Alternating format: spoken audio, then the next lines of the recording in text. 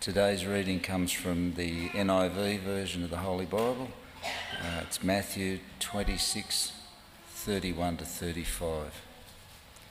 In this, Jesus predicts Peter's denial. Then Jesus told them, "This very night you will all fall away on account of me, for it is written, I will strike the shepherd, and the sheep of the flock will be scattered.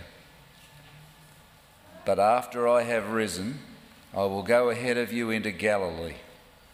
Peter replied, "Even if all fall away on account of you, I never will."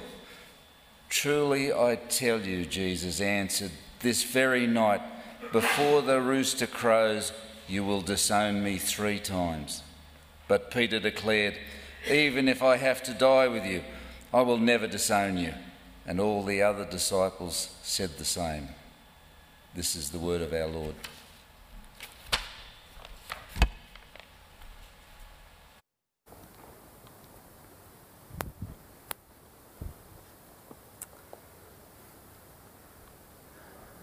God is all-knowing.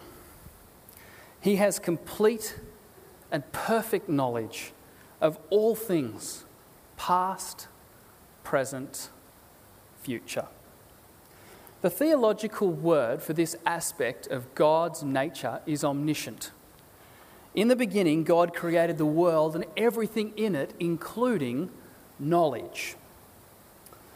It really is something to consider that God encompasses all knowledge of the entire universe for all time.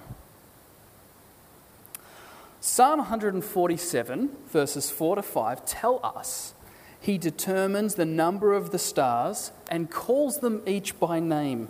Great is our Lord and mighty in power. His understanding has no limit. Just imagine. God not only knows how many stars are in the universe, but knows each one of them by name. An Australian study a few years ago put the number of stars we can see at 70,000 million, or the number 70 followed by 22 zeros. Apparently, that means there are more stars in the sky than there are grains of sand on all the beaches and deserts of the world. It's incredible. What an incredible picture of this omniscient God whom we worship. Psalm 139 personifies or personalises the omniscience of God by speaking about his intimate knowledge of who we are and how each of our days will unfold. In particular, verse 16 says, "Your eyes saw my unformed body. All the days ordained for me were written in your book before one of them came to be."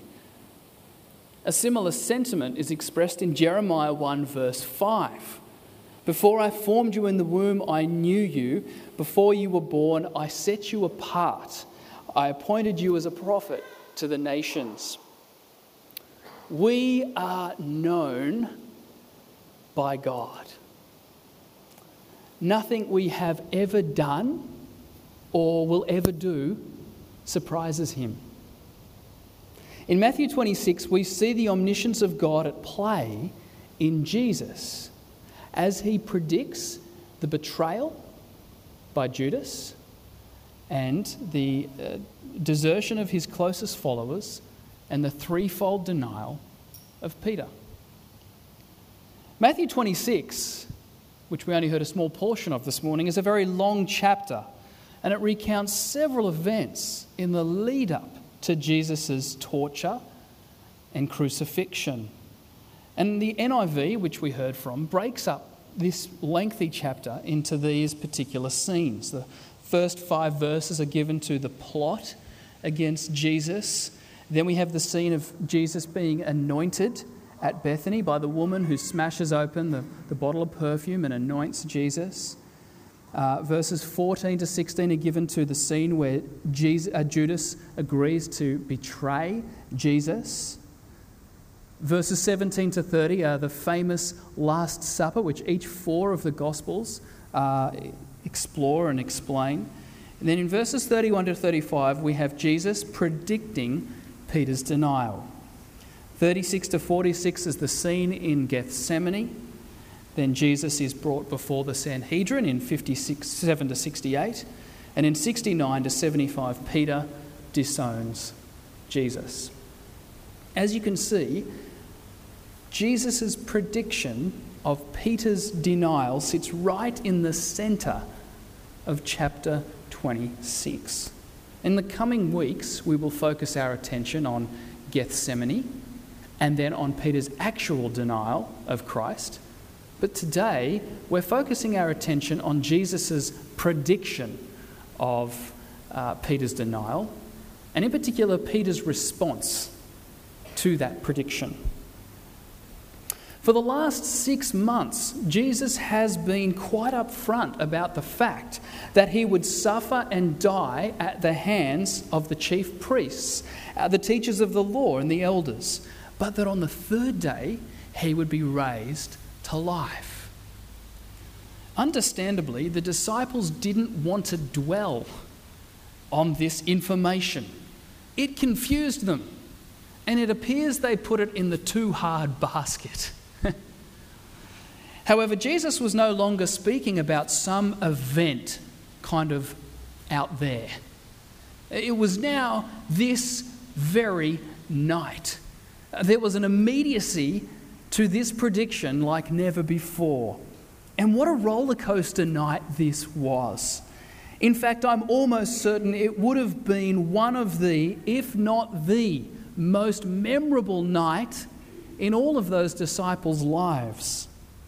All 4 Gospels record the Last Supper, where the Passover meal was shared in the upper room.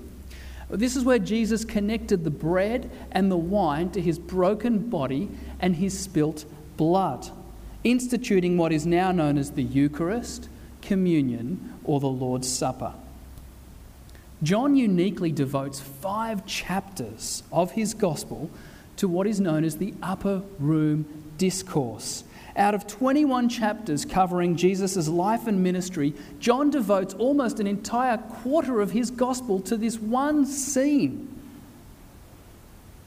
This lengthy discourse, which began in the upper room and continued as they journeyed to the Mount of Olives, is incredibly significant. In the upper room discourse, we are invited to join with the disciples and hear Jesus share the most important things on his heart before he went to the cross. According to Matthew 26:30, after singing a hymn, they left the upper room and went to the Mount of Olives. And Luke tells us that the Mount of Olives was a place that Jesus and his disciples frequented regularly to be able to draw aside and pray. After all that the disciples had witnessed and experienced in the upper room, including, of course, what we spoke about a couple of weeks ago, the washing of the feet, I imagine the disciples were feeling very close to Jesus and acutely resolved to stand by him and to follow him, whatever may come. The heavy burden at this point that Jesus was carrying would be impossible for us to imagine or understand. The imminent betrayal and denial of his followers, his impending torture and crucifixion. In Jesus' most trying hours, he needed the support of his closest friends, but he knew that he wasn't going to have it. It must have come as a surprise to the disciples to hear Jesus say, "This very night you will fall away on account of me." In their heart of hearts, I'm sure they didn't dream of being disloyal. But as we will soon see, frightening circumstances can oftentimes have an adverse effect on our resolve. To substantiate his claim, Jesus quotes a passage from Zechariah chapter 13, verse 7. "I will strike the shepherd, and the sheep of the flock will be scattered." Now, in this instance, Jesus himself will be struck.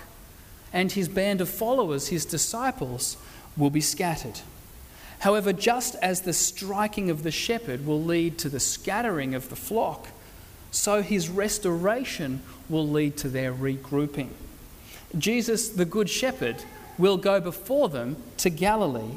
This is where his ministry began. This is where he initially called them and set them apart as his disciples. So according to Jesus and the prophetic foretelling, all of the disciples will fall away.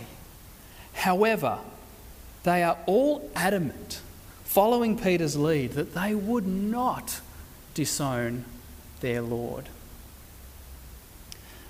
The fact that Jesus makes such a prediction indicates that he is in total control of the whole situation. Nothing will come as a surprise to him. He knows what will happen, and he knows that there are prophecies that must be fulfilled. And whilst this wasn't very reassuring to the disciples at the time, the author wants his readers, you and I, to see that even though the imminent events will be most distressing, Jesus remains in control. And that whatever transpires, God will be able to use it in his grand scheme of restoration and reconciliation. The author here, I believe, is clearly highlighting the trustworthiness of Jesus and the untrustworthiness of people. You know, we often have the best of intentions, but it's easy to have good intentions, isn't it? It's a lot harder to follow through when push comes to shove. And we see that being acted out right here in Matthew 26. Jesus knows us better than we know ourselves. And that is one very good reason to trust him. Even though Jesus had foreknowledge of the disciples disowning him and Peter denying him 3 times, he didn't try and change their minds. He didn't threaten them or make them feel guilty. The text indicates he was rather matter-of-fact about this. This will happen, but after I've risen, I'll meet you in Galilee. How reassuring. My immediate response to this is how incredibly gracious Jesus is. There is no hint of judgment or condemnation towards Peter or the other disciples. He doesn't expect them to be something they are not. He understands they are human, that they will err in the face of terror and fear, but that this doesn't have to define them.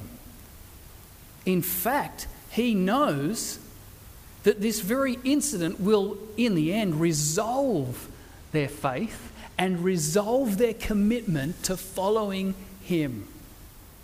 He always sees the big picture. And sometimes with our short-sightedness, we can't see or understand what value this particular trial might have, but God can. If we extract ourselves from this moment in history and imagine sharing a meal or a cup of coffee with Jesus today, where he made predictions about our shortcomings, our future failings, possible ways that we will disown him, I wonder what they might be. I wonder if, like the disciples and Peter, we would want to refute him and defend ourselves. There is nothing that Peter was going to do that would surprise Jesus. Jesus already knew about it. Jesus doesn't condemn Peter, and neither does he express disappointment or shame in him.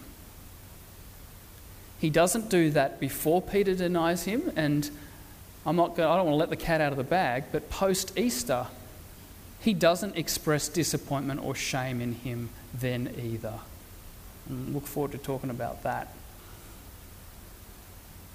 This is such a comforting thought. Jesus knows everything. He knows our past, our present, and our future.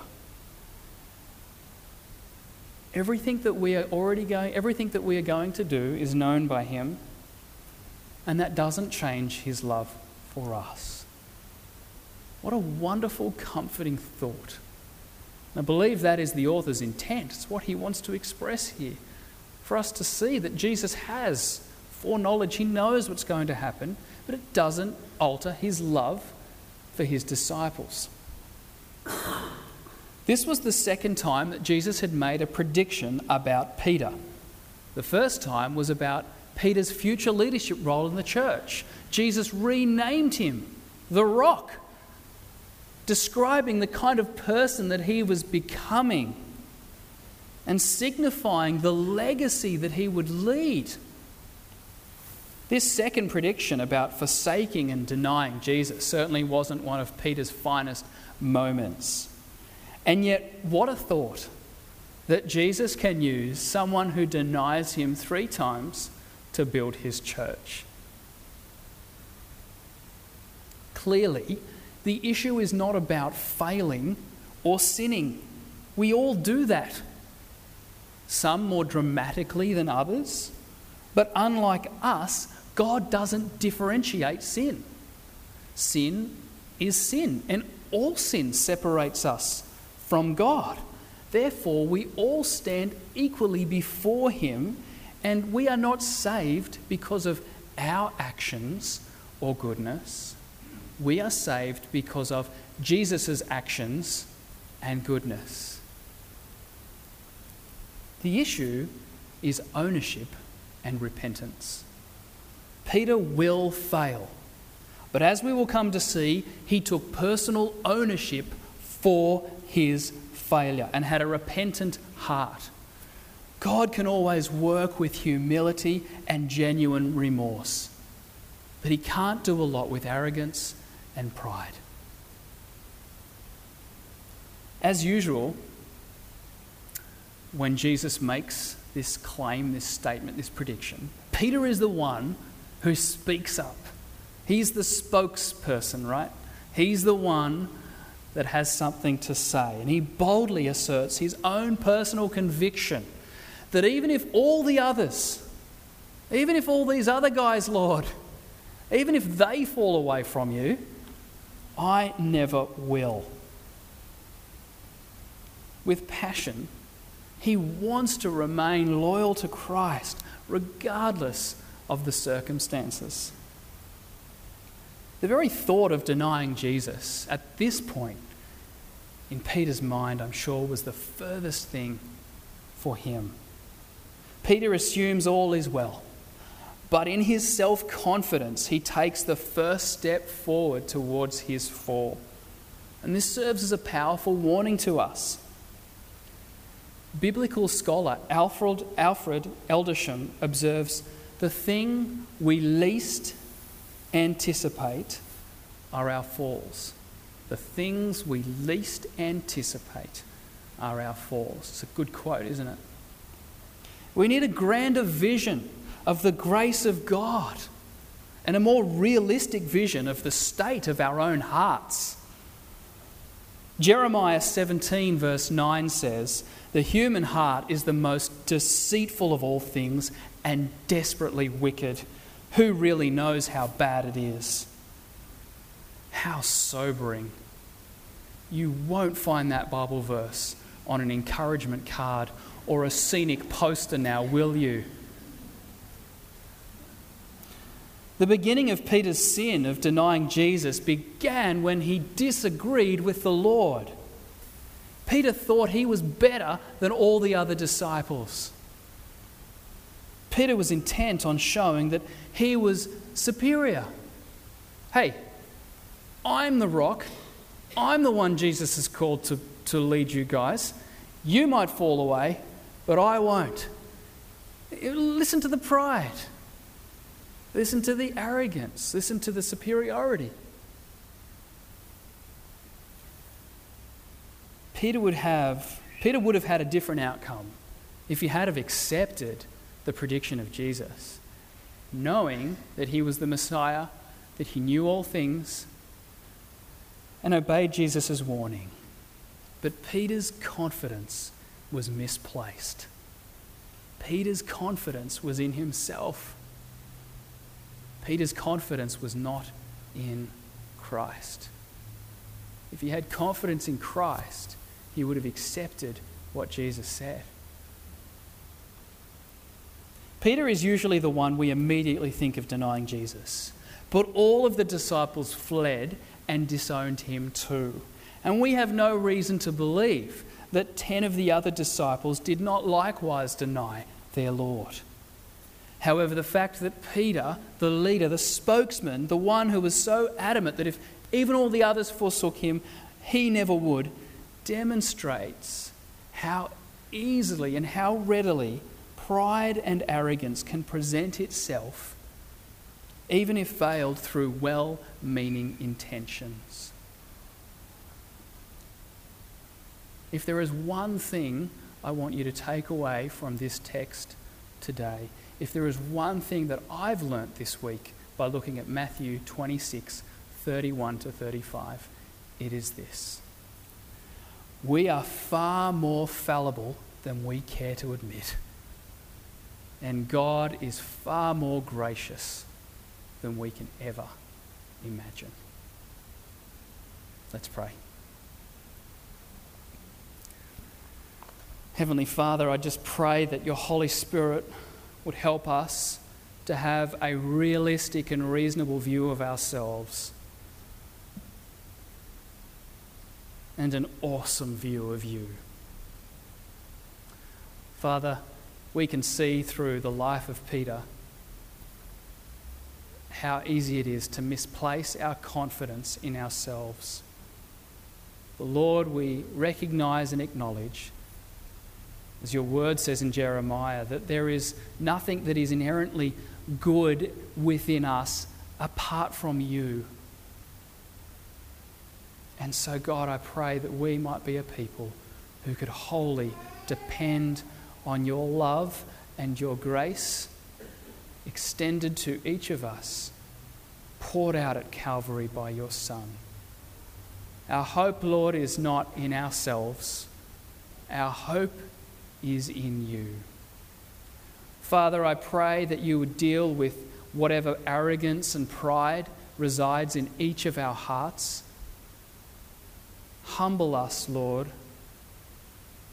Convict us by your Holy Spirit to be a repentant people, to be a people who are far more familiar with our knees than our feet before you.